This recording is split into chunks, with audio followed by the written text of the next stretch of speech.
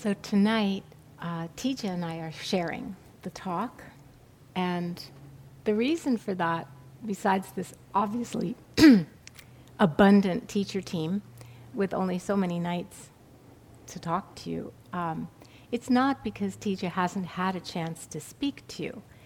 He actually teaches the Dharma to you twice a day. He does way more than any of us.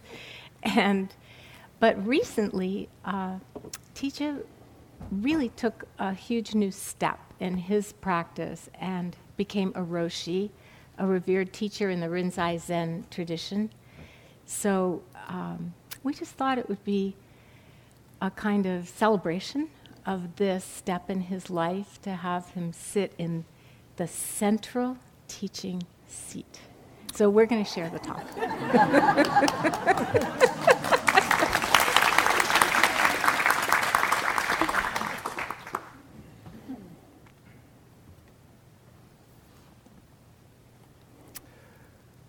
Thank you, Trudy. Lovely. So now I should probably say something very zen and profound.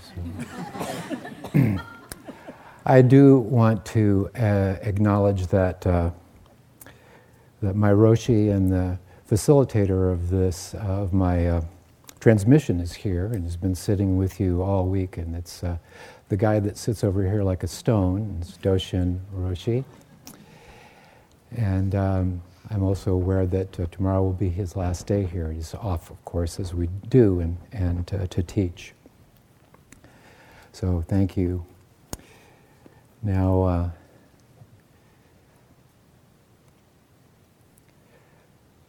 so this week, over the course of our time together, we've heard all the teachers share their insights on identity. And what an amazing topic and so relevant for us. So you've heard from various angles, and both Trudy and I will share some aspect of this, that there is the relative nature that shows up as our person, and then sometimes what's called the absolute nature, or the, interestingly, sometimes called the true self. So this language can be interesting, especially given the fact of the teachings of anicca, anatta, and dukkha. That is impermanence, and anatta being non-self. So, of course, we know dukkha as being part of the human condition, the unsatisfactoriness of things, and how that kind of lands with us. So it's interesting to me in looking at the subject of identity to consider what this means in terms of who we are as the absolute nature, and why that is relevant. So we spend our time doing our practice and investigate, letting go, and beginning to connect with a greater spaciousness within ourselves.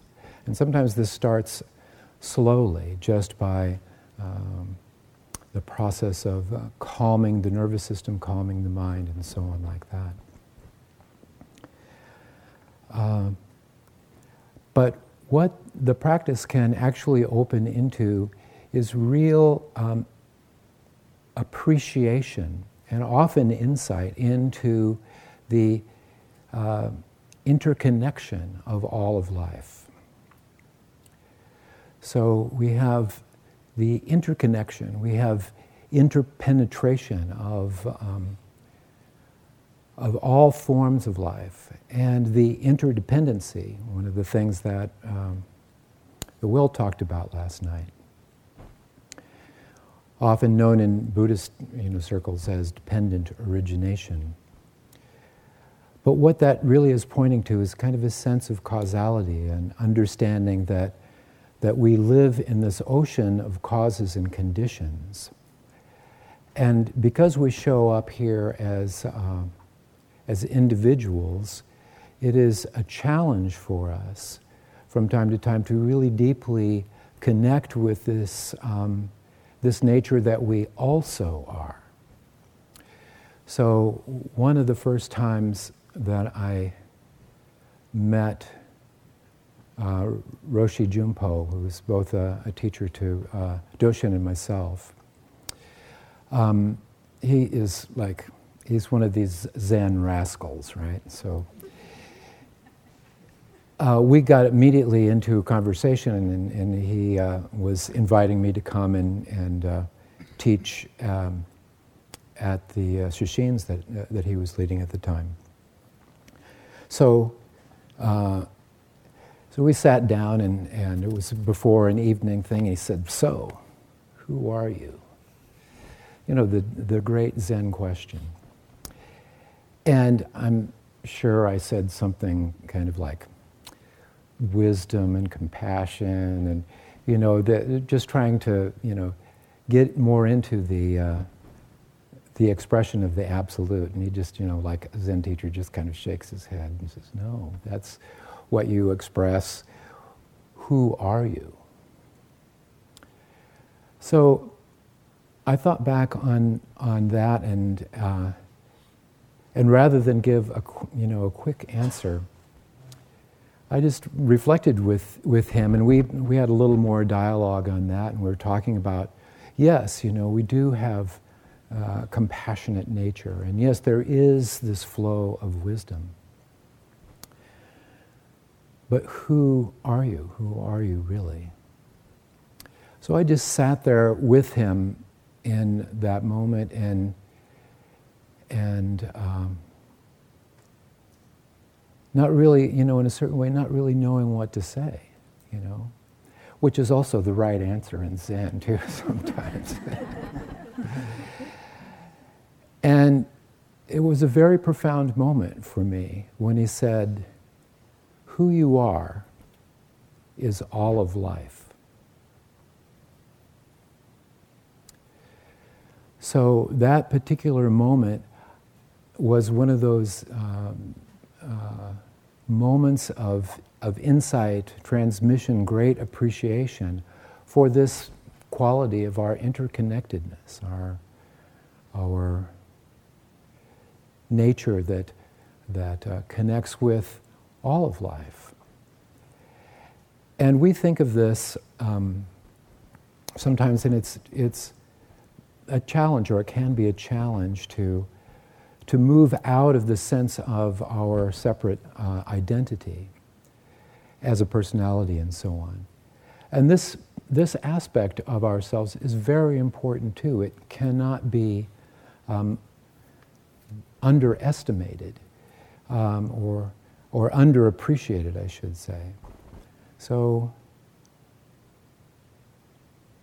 we connect with all of life in this interconnectedness, interpenetration and interdependency. So the other night, Leela was talking about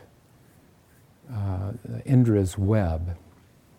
And this for me is one of the great images in language that kind of shows this pathway, this deeper understanding into who we are in this connection.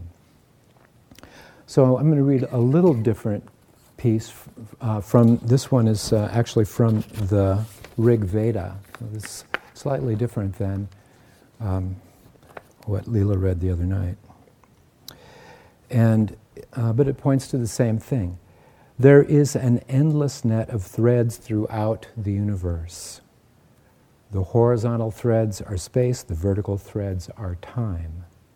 At every crossing of the threads, there is an individual, and every individual is a crystal bead. And every crystal bead reflects not only the light from every other crystal in the net, but also every other reflection throughout the entire universe.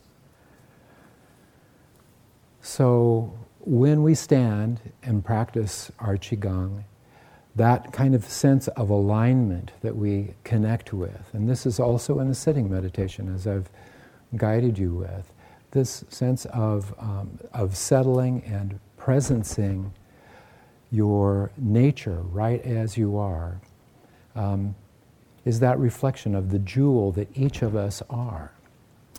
But it's also important from time to time to recognize that that life which looks out of my eyes also looks out of your eyes.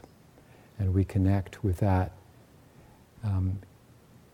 sometimes in wordless appreciation and wordless illumination.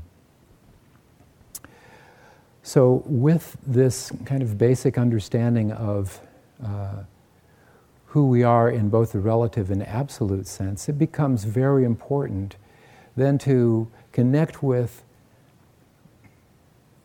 what do we do? You know, how do we show up? How do we have insight? How do we grow up? And how do we show up in life? So part of this connection, part of the Dharma, especially for me, and I know for many of you, is the care that we have about our current conditions, about global warming, about the devastation of forests and so on like that. We have many conditions throughout the world that really require this amazing quality that we cultivate here also, called compassion. So, when we recognize, when we begin to connect with this interconnection of all of life, we don't have to so much generate compassion. Compassion is naturally arising. And that quality is one of the things that really heals our interpersonal relationships, heals our own experience in life.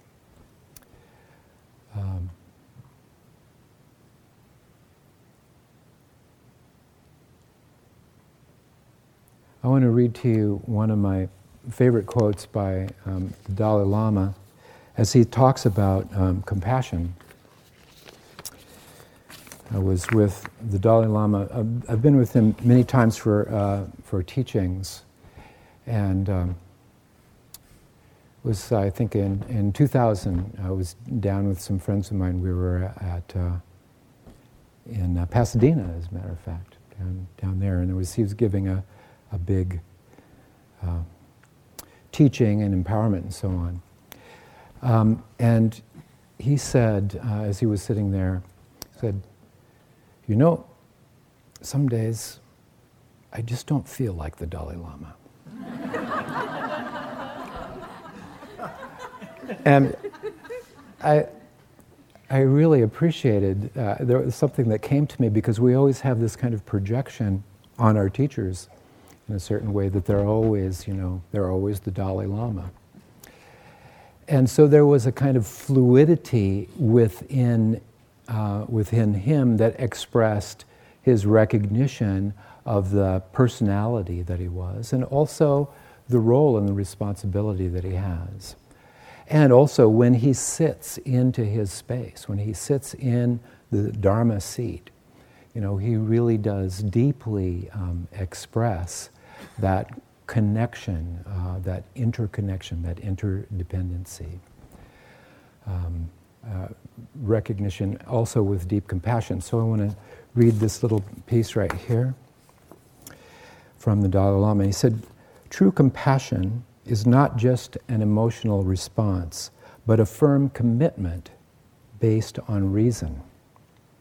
Therefore, a truly compassionate attitude towards others does not change even if they behave negatively. Through universal altruism, you develop a feeling of responsibility for others, the wish to help them actively overcome their problems." So one of the things that really strikes me about this comment, this statement, is when he says, it's not just an emotional response, but a commitment based on reason. So the reason is understanding this aspect, this quality of connection, of interconnection. And when you feel that, as I'm sure you have over the time, does not this radiant joy of compassionate presence open up? And that kind of leads opens the door, opens the portal in a certain way for action, for wise effort, for wise action.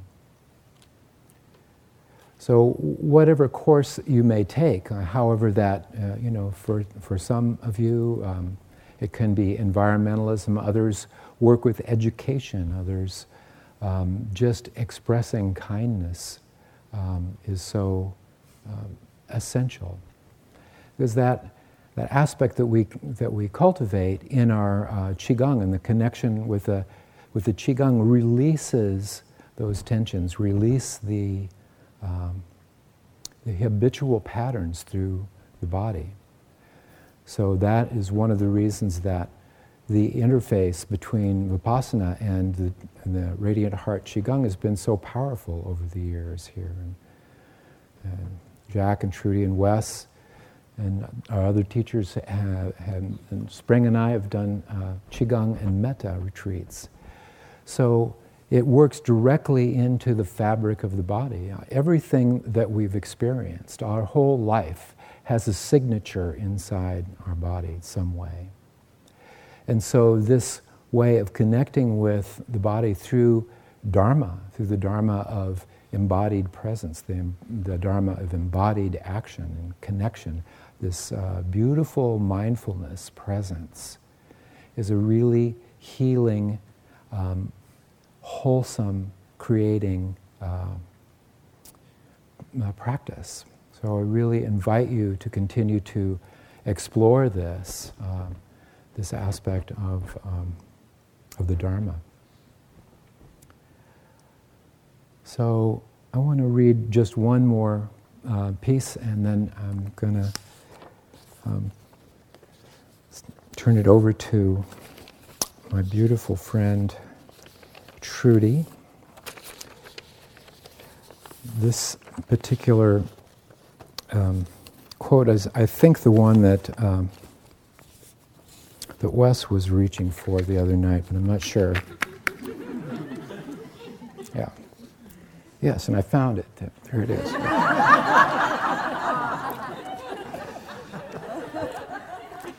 So see if you can recognize who this great Dharma teacher is. Okay.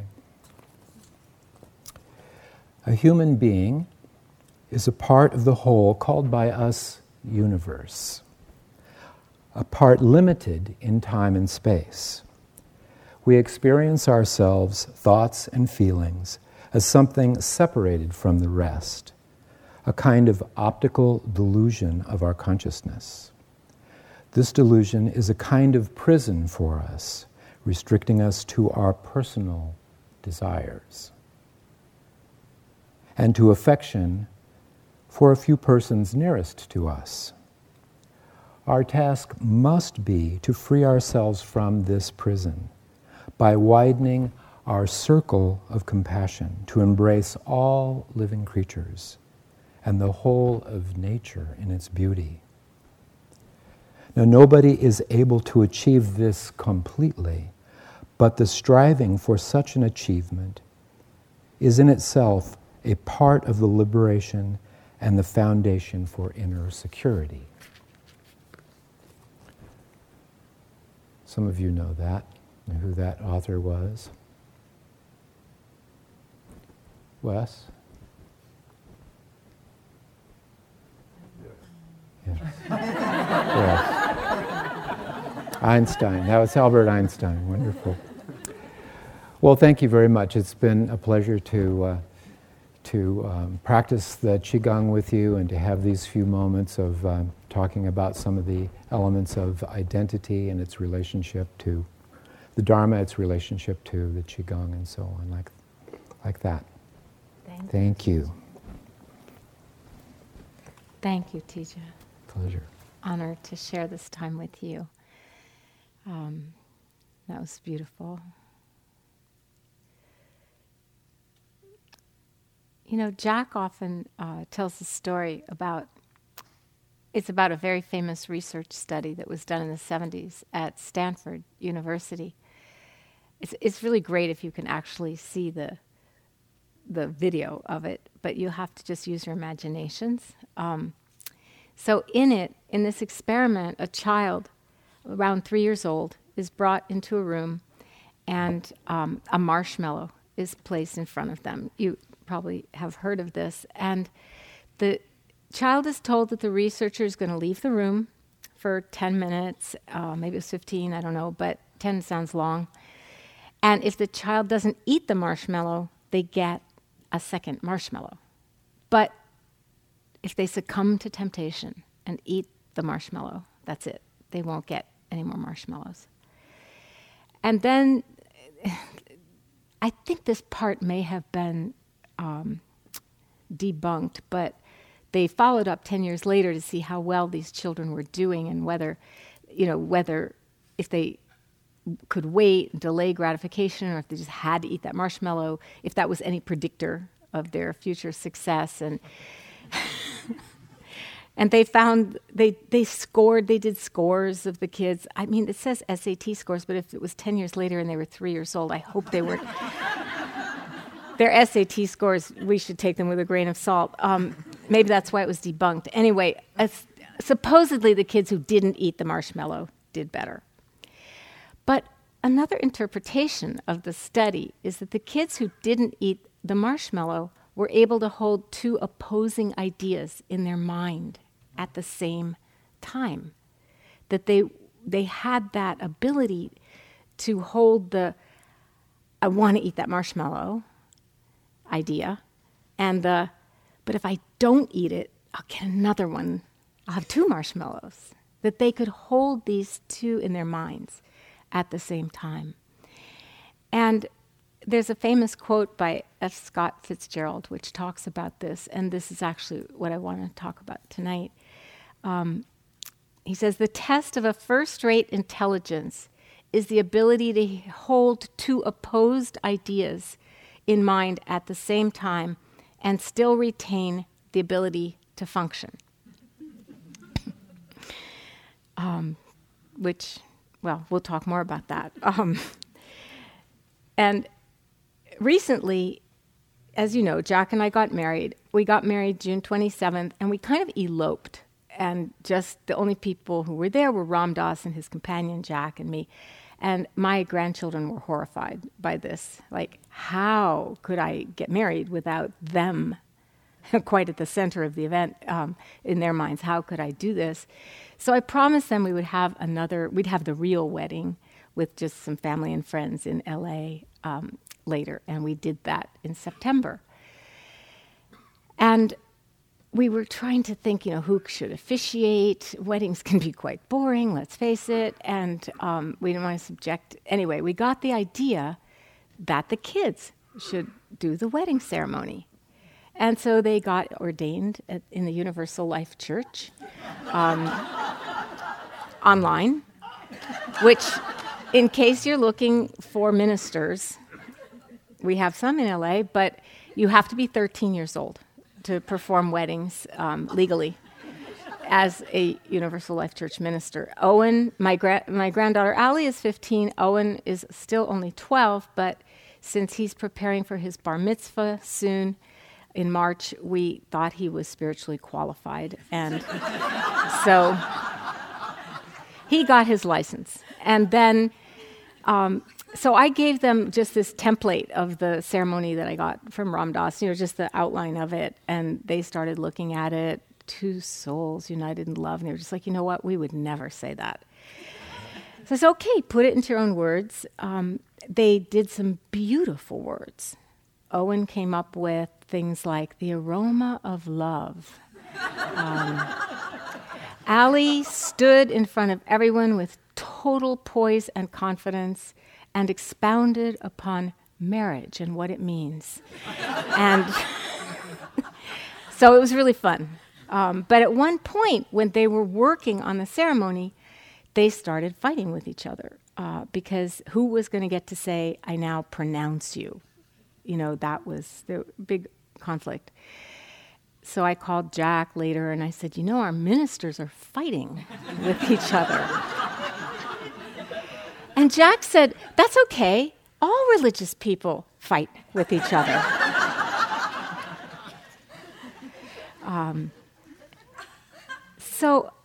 And the kids were able to reconcile their differences and stand and perform a very loving, fun, beautiful ceremony.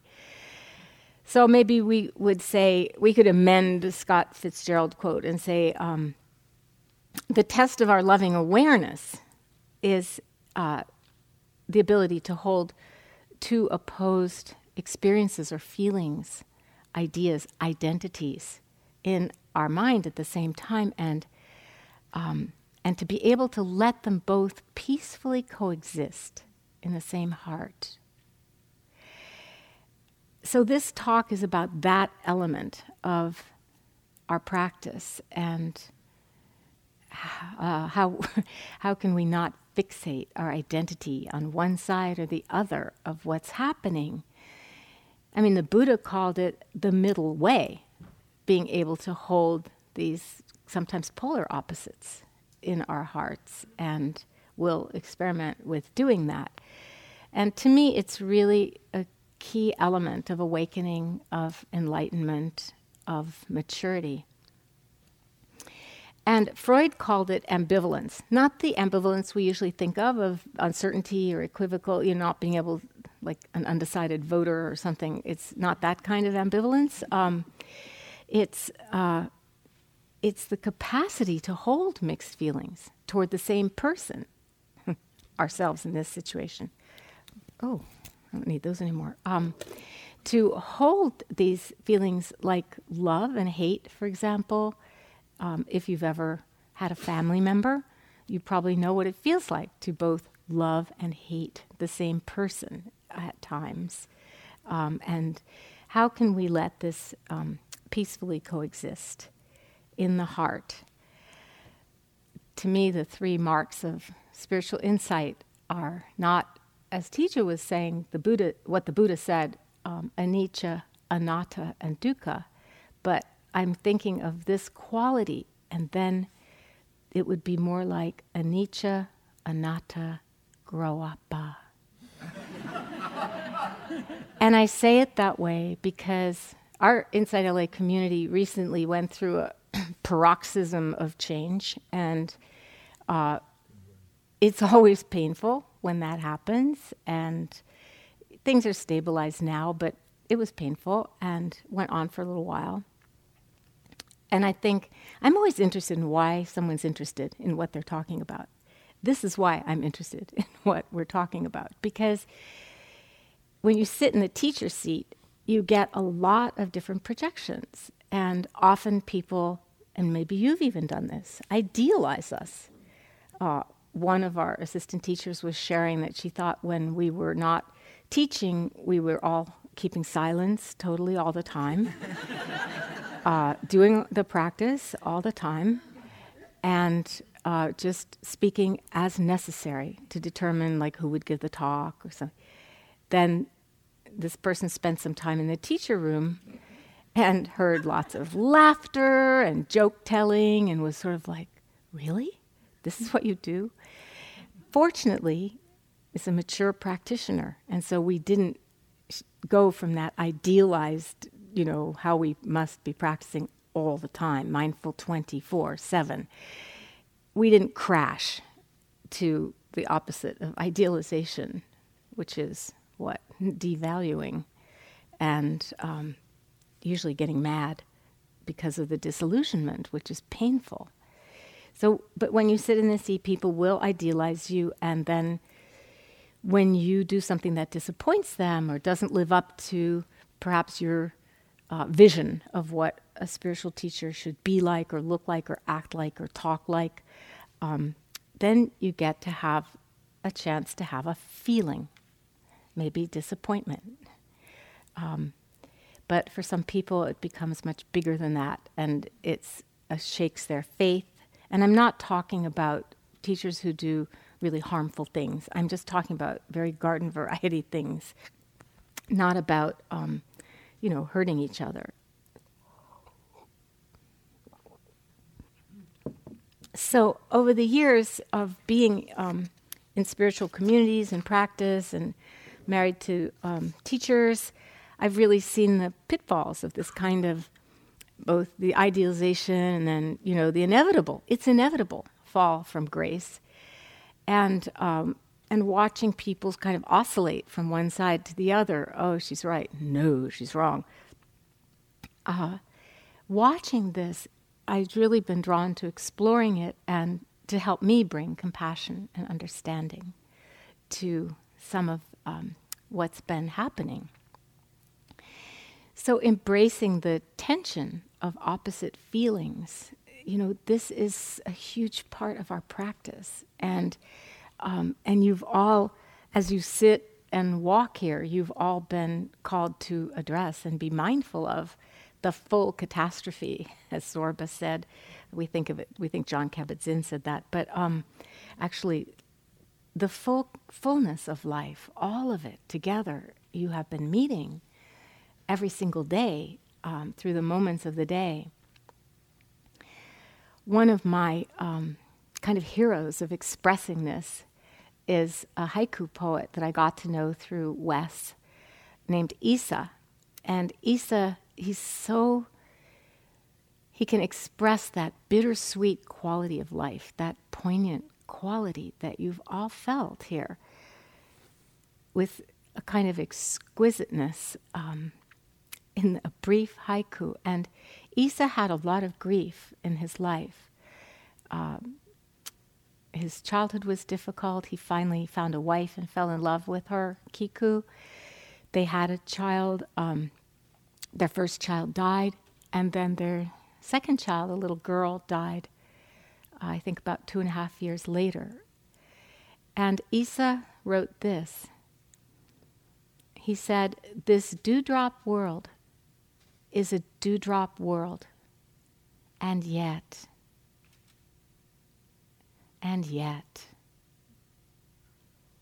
such a beautiful expression of the fleeting, transitory dewdrop nature of life. And still we cling, we want to live, we want our loved ones to live. Yeah, and yet. And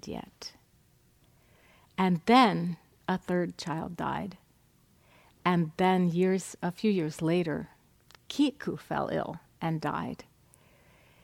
And this is what he wrote. Outliving them all. The cold. Such a beautiful expression. I'm going to read you a couple more that express this two-sidedness of life. This is one that he wrote on the occasion of the New Year. He said, "Trusting the Buddha, good and bad, I bid farewell to the departing year." So that faith that Spring was talking about, the faith through the good and the bad, trusting the path, trusting the teachings, trusting the Dharma, good and bad. And then the last one I want to share with you, he says, "Everything I touch with tenderness, alas, pricks like a bramble." Right? He just captures that love and loss and that tension in such a beautiful way. Sandy Boucher, in her book Hidden Spring, talks about getting her cancer diagnosis. And she said, "The one still point in this turning world was the Buddhist practice I had been cultivating for 20 years. And she talked about how her formal meditation practice really, that she did through all the changes that we go through when we do intensive practice. You know, the emotions that just rage in our hearts and our bodies hurting and our minds torture us in countless ways. And she said, you know, she learned to be there for all of it and to cultivate an attitude of spaciousness and graciousness and compassion and acceptance. And she was really able to do that. And so when she really... so she wrote this book about what it was like having that background to meet the illness, to meet the cancer, and how she used the practice and benefited and so forth. And she says, you know, she's not that particularly of an adept spiritual practitioner. That's what she says very humbly. But when she got the news of her cancer, she really understood, okay, this is it. This is the test of my practice. Now I really am going to be called on to fully use my practice. And so I just want to read this because it's, again, both sides now, like that beautiful song. Returning from the test with the doctor's voice echoing in my head, I walked up the back steps to my house. Well, I'm 59 years old, I thought. I've published 4 books. I've experienced marriage and many intensely engaging love affairs. I've done honest political work. I've traveled. I've lived my life fully. If this is the end, it will be all right. Then I walked through the door, through the kitchen, and into the living room where her partner, Crystal, lay on the couch. Now she sat up and looked at me, her face creasing with concern. "What is it?" she asked. I walked over to the couch, knelt on the rug, and burst into tears. Crystal put her arms around me as I choked out the news. And then she too was crying, as both of us felt the terror that my life might end. Her life has not ended, P.S. But, right, it's just that ability to be equanimous and accepting and heartbroken, both at the same time. Our practice doesn't shield us from anything, but it softens us and opens us to be willing to be vulnerable and to be willing to be more naked as we meet life. I mean, I'm from New England, and I used to talk about how this practice is like taking off the storm windows.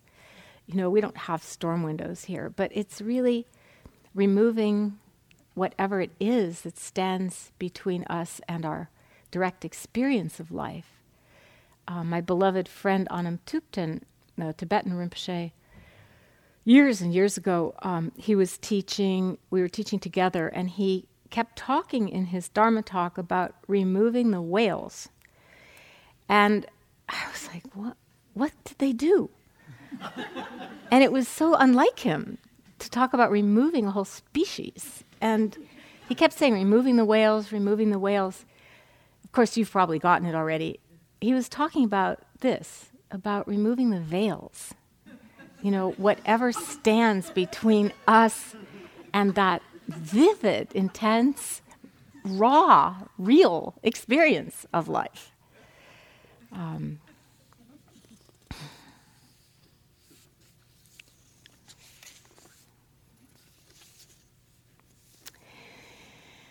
Another person that I have admired, I want to tell you, this is a story of someone you've all probably heard of named Oscar Romero, who shows us how it's possible to step out of a very dualistic way of being and identifying, to have a realization that you're actually part of everything.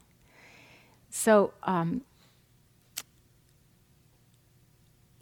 Oscar Romero was a young priest who struggled a lot with perfectionism, very rigid sense of perfectionism and shame. And he struggled because he had such a sense of his own unworthiness. He just threw himself into his work. He worked really hard to prove himself to himself and others. And he ended up being diagnosed by a psychiatrist as having an obsessive perfectionistic disorder. I'm sure everybody here has self-diagnosed themselves with that at some point during the retreat. Obsessive perfectionistic disorder. So he tried even harder to get it right, threw himself into his work even more, because he was very worried about what people thought of him, and he didn't want to have a perfectionistic obsessive disorder. And so because he worked so hard and was so good, he was chosen to be the Archbishop of El Salvador, because they thought he was a very safe, orthodox candidate. He followed the rules, he was super good, and this was a time when liberation theology was happening, and a lot of the Catholic clergy were siding with the poor, helping them with fight for their rights, struggle for social justice, and the powers that be did not want an archbishop like that, so they chose Oscar Romero. But a few weeks after he was named archbishop, a dear friend of his, a Jesuit priest, and 2 others were murdered because of their work for the poor, precisely because of their work for the poor. And he went to see their bodies laid out in the church, and one of them was his dear friend. And something happened. His heart opened, and he had a moment of realizing Christ in him saw Christ in the suffering poor. Whatever language, what we want to use, the barrier between himself and the poor people of his country fell away, and he became completely identified with their cause and became an activist, and really struggled for social justice. And oddly enough, the struggle for perfectionism completely fell away. Once he was no longer worried about himself and was identified with the others he was working to help, he just didn't have any of those problems anymore.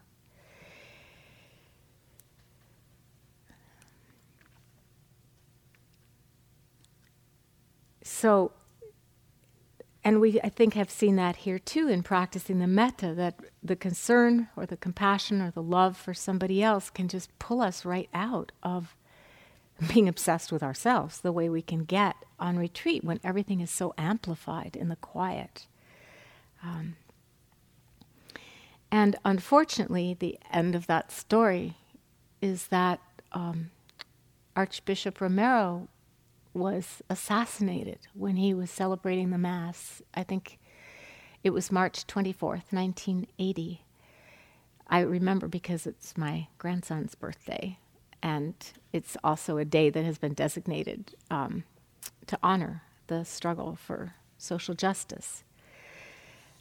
He was assassinated by probably people connected to the people who made him the Archbishop, as incredible as that may seem. So I was talking about some of these ideas this afternoon with Dawn, and she got really excited and shared with me a podcast by Malcolm Gladwell, where he talks about what he calls generous orthodoxy. And of course, that's a bit of an oxymoron, because the generosity of, being open to new things and willing to experiment and try things on doesn't really go with the idea of being orthodox and adhering strictly to beliefs and customs and so forth.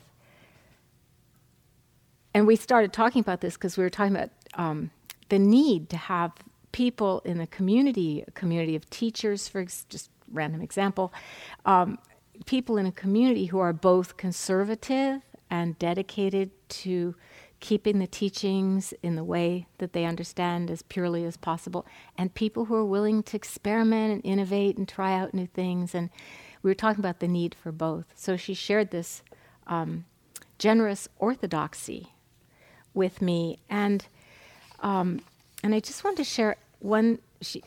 In the story, in the podcast, Malcolm Gladwell tells the story of a man named Chester Wender, a Mennonite man who he said looked like a cross between Colonel Sanders and a football linebacker.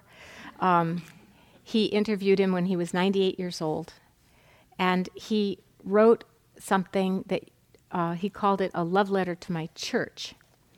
And he wrote this letter, here, I'm just going to read you a little part of it, out of the anguish that he felt of holding such intense conflict in his heart. Because, I'll read from his letter.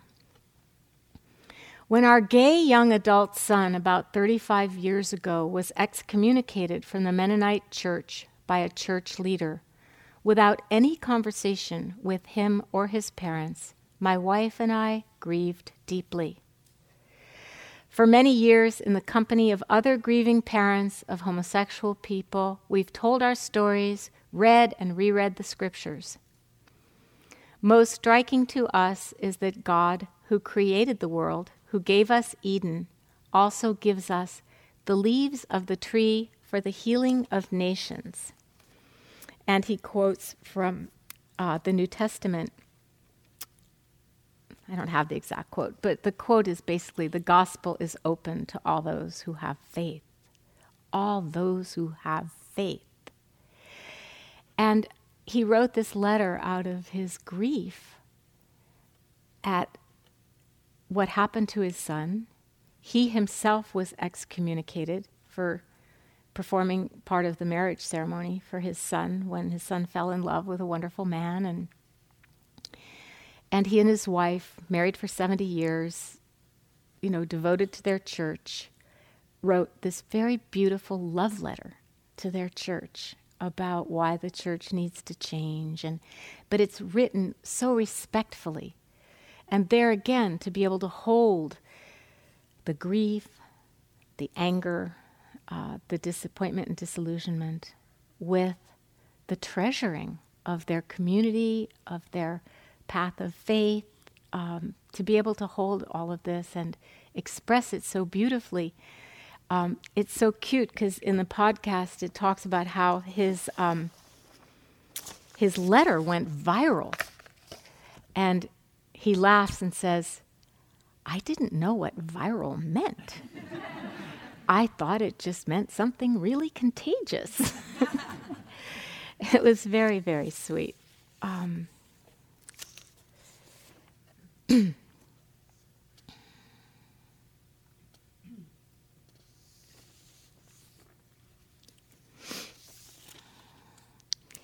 There are many, many pages here, and I just want to share, I'm just choosing what I want to share with you as in closing for this talk. And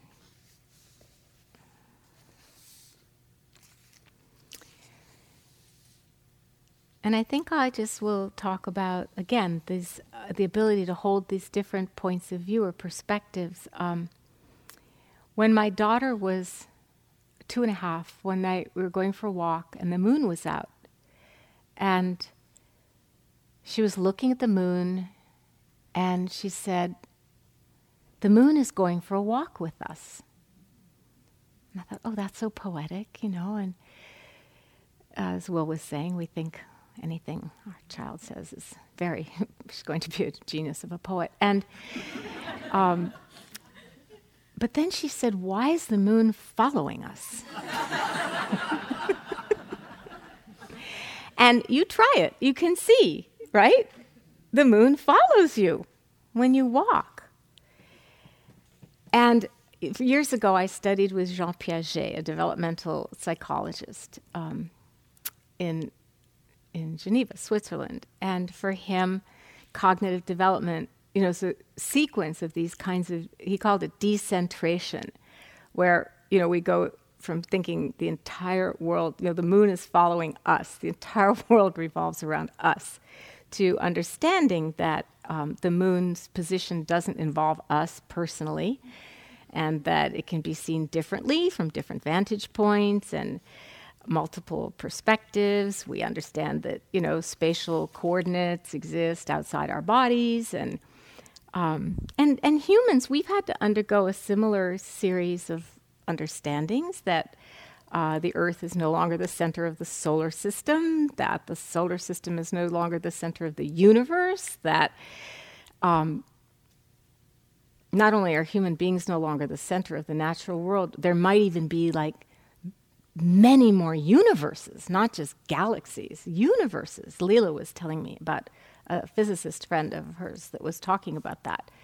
So decentration also is describing the development of this spiritual maturity, this ability to open our hearts to not have to just identify with I and me and mine. And I want to share with you one of my favorite Dharma quotes in the whole wide world. It's by Nisargadatta, the teacher that Jack mentioned in his talk, having studied with in India. And he says, I find that somehow, by shifting the focus of attention, I become the very thing I look at and experience the kind of consciousness it has. I become the inner witness of that thing. And I call this capacity of entering other focal points of consciousness love. Then he goes on to his more famous, well-known quote, love tells me I am everything. Wisdom says I'm nothing. And between these two, my life flows. But he's also talking about being able to be both the subject and the object of experience. That at any point in our lives, when we slow into the experience of being with another, and the other can be understanding the ceiling, what it's like to look down on all of us and be a ceiling, or the floor that sustains and supports our life and holds us up. It doesn't have to be a human other. But the more we are able, he says, I can be both the subject and object of experience. I can express it by saying I'm both, neither, and beyond both. Or, as the Buddha would express it, like the middle way, when we can be connected to ourselves, not lose ourselves, while putting ourselves in somebody else's shoes and really imagining empathically, this is an activity of empathy, what it might be like to look through your eyes or for you to look through my eyes. When we can do this, I think this is kind of extreme empathy, like extreme sports.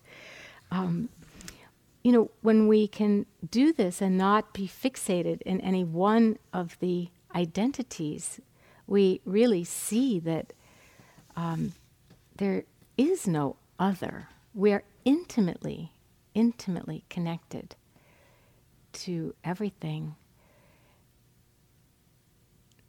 And we don't need to look outside of ourselves because this self has the capacity to do that, to do this. I think this is also what Zweigan meant when he said, don't be deceived by others, by thinking it's somewhere out there, the truth. And I'll close with just sharing an experience with my beloved Soto Zen teacher, Koben Chino Otagawa.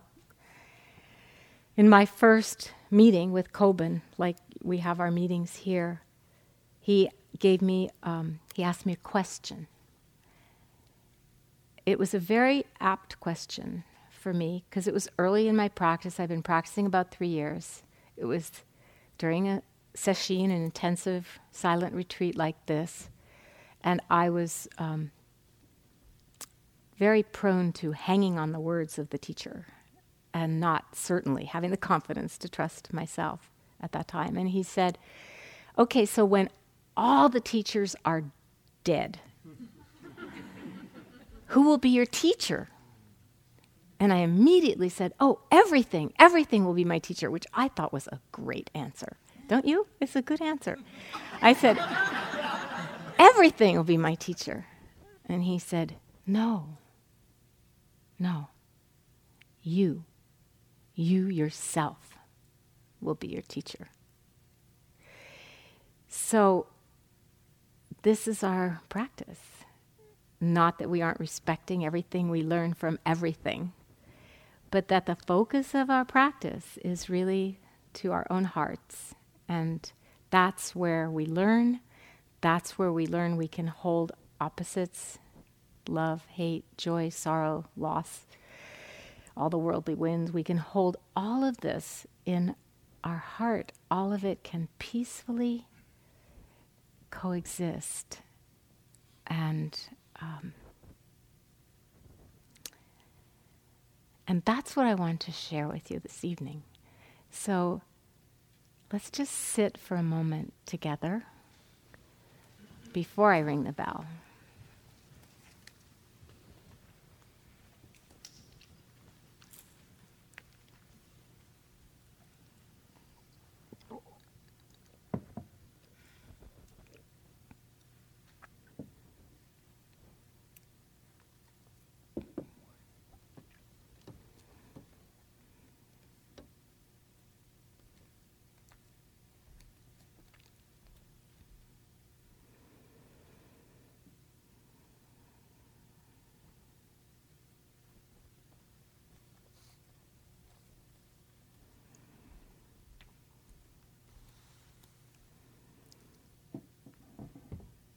By shifting the focus of attention, I become the very thing I look at and experience the kind of consciousness it has.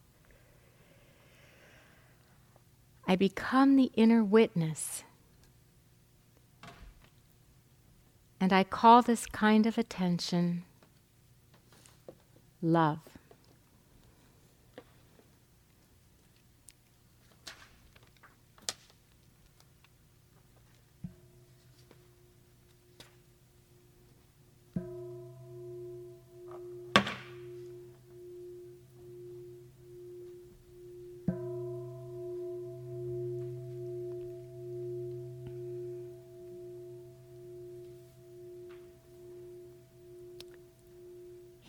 So while it's really very nourishing and nurturing to listen to words of Dharma,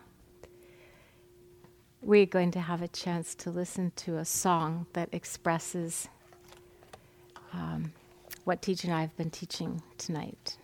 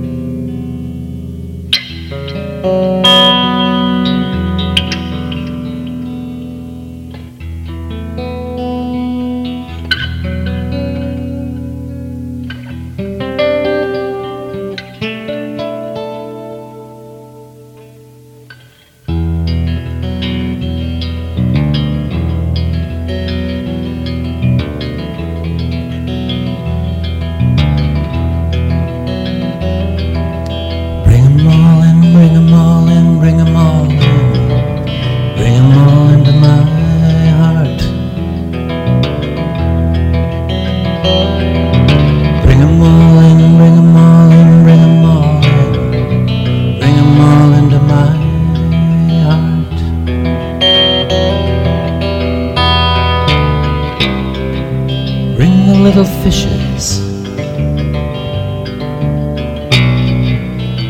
Bring the sharks. Bring 'em from the brightness.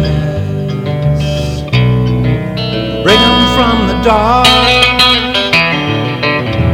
Bring 'em all in, bring 'em all in, bring 'em all in. Bring 'em all into my heart. Bring 'em all in, bring 'em all in, bring 'em all in. Bring 'em all into my heart.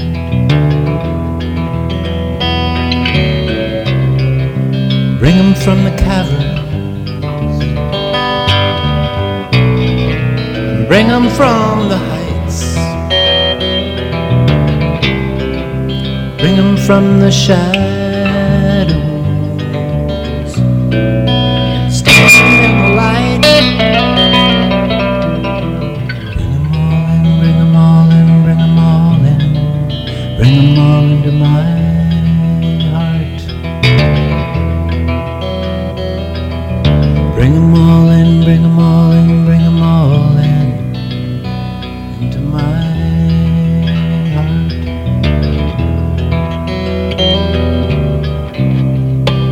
Bring 'em out of Purda. Bring 'em out of store. Bring 'em out of hiding. Lay 'em at my door. Bring 'em all in, bring 'em all in, bring 'em all in, bring 'em all into my heart. Bring 'em all in, bring 'em all in, bring 'em all in, bring 'em all into my heart.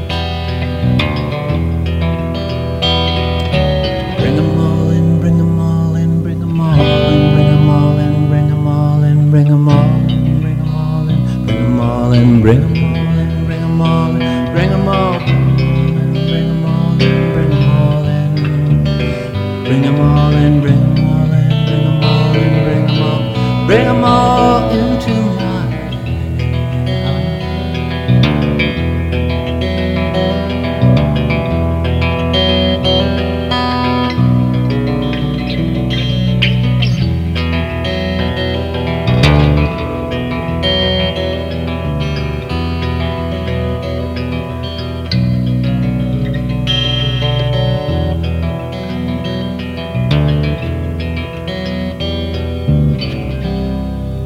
Bring the unforgiven. Bring the unredeemed. Bring the lost, the nameless. Let 'em all be seen. Bring 'em all in, bring 'em all in, bring 'em all in.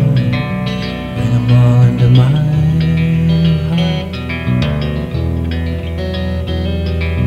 Bring 'em all in, bring 'em all in, bring 'em all in, bring 'em all in, into my heart.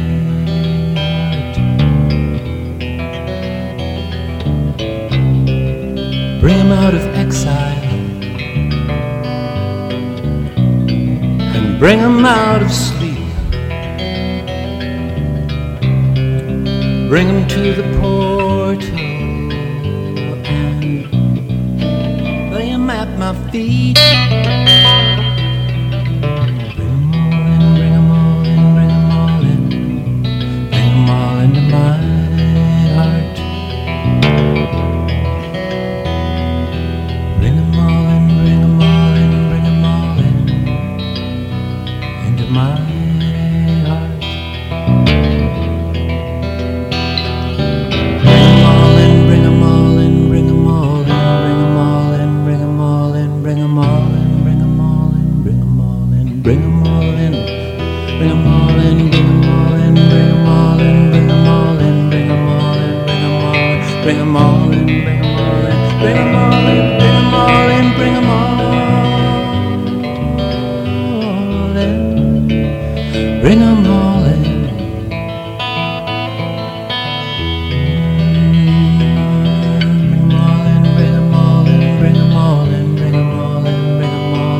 bring 'em all. Bring 'em all into my heart.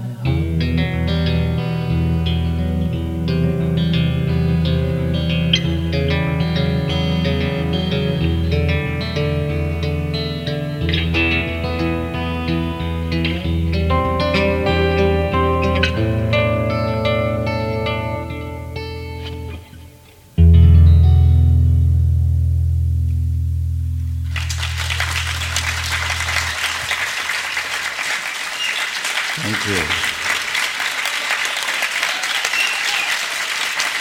Bring 'em all in.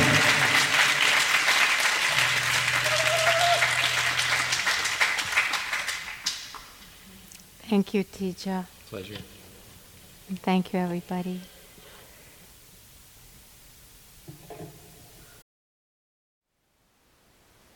Thank you for listening. To learn how you can support the teachers and Dharma Seed, please visit dharmaseed.org/donate.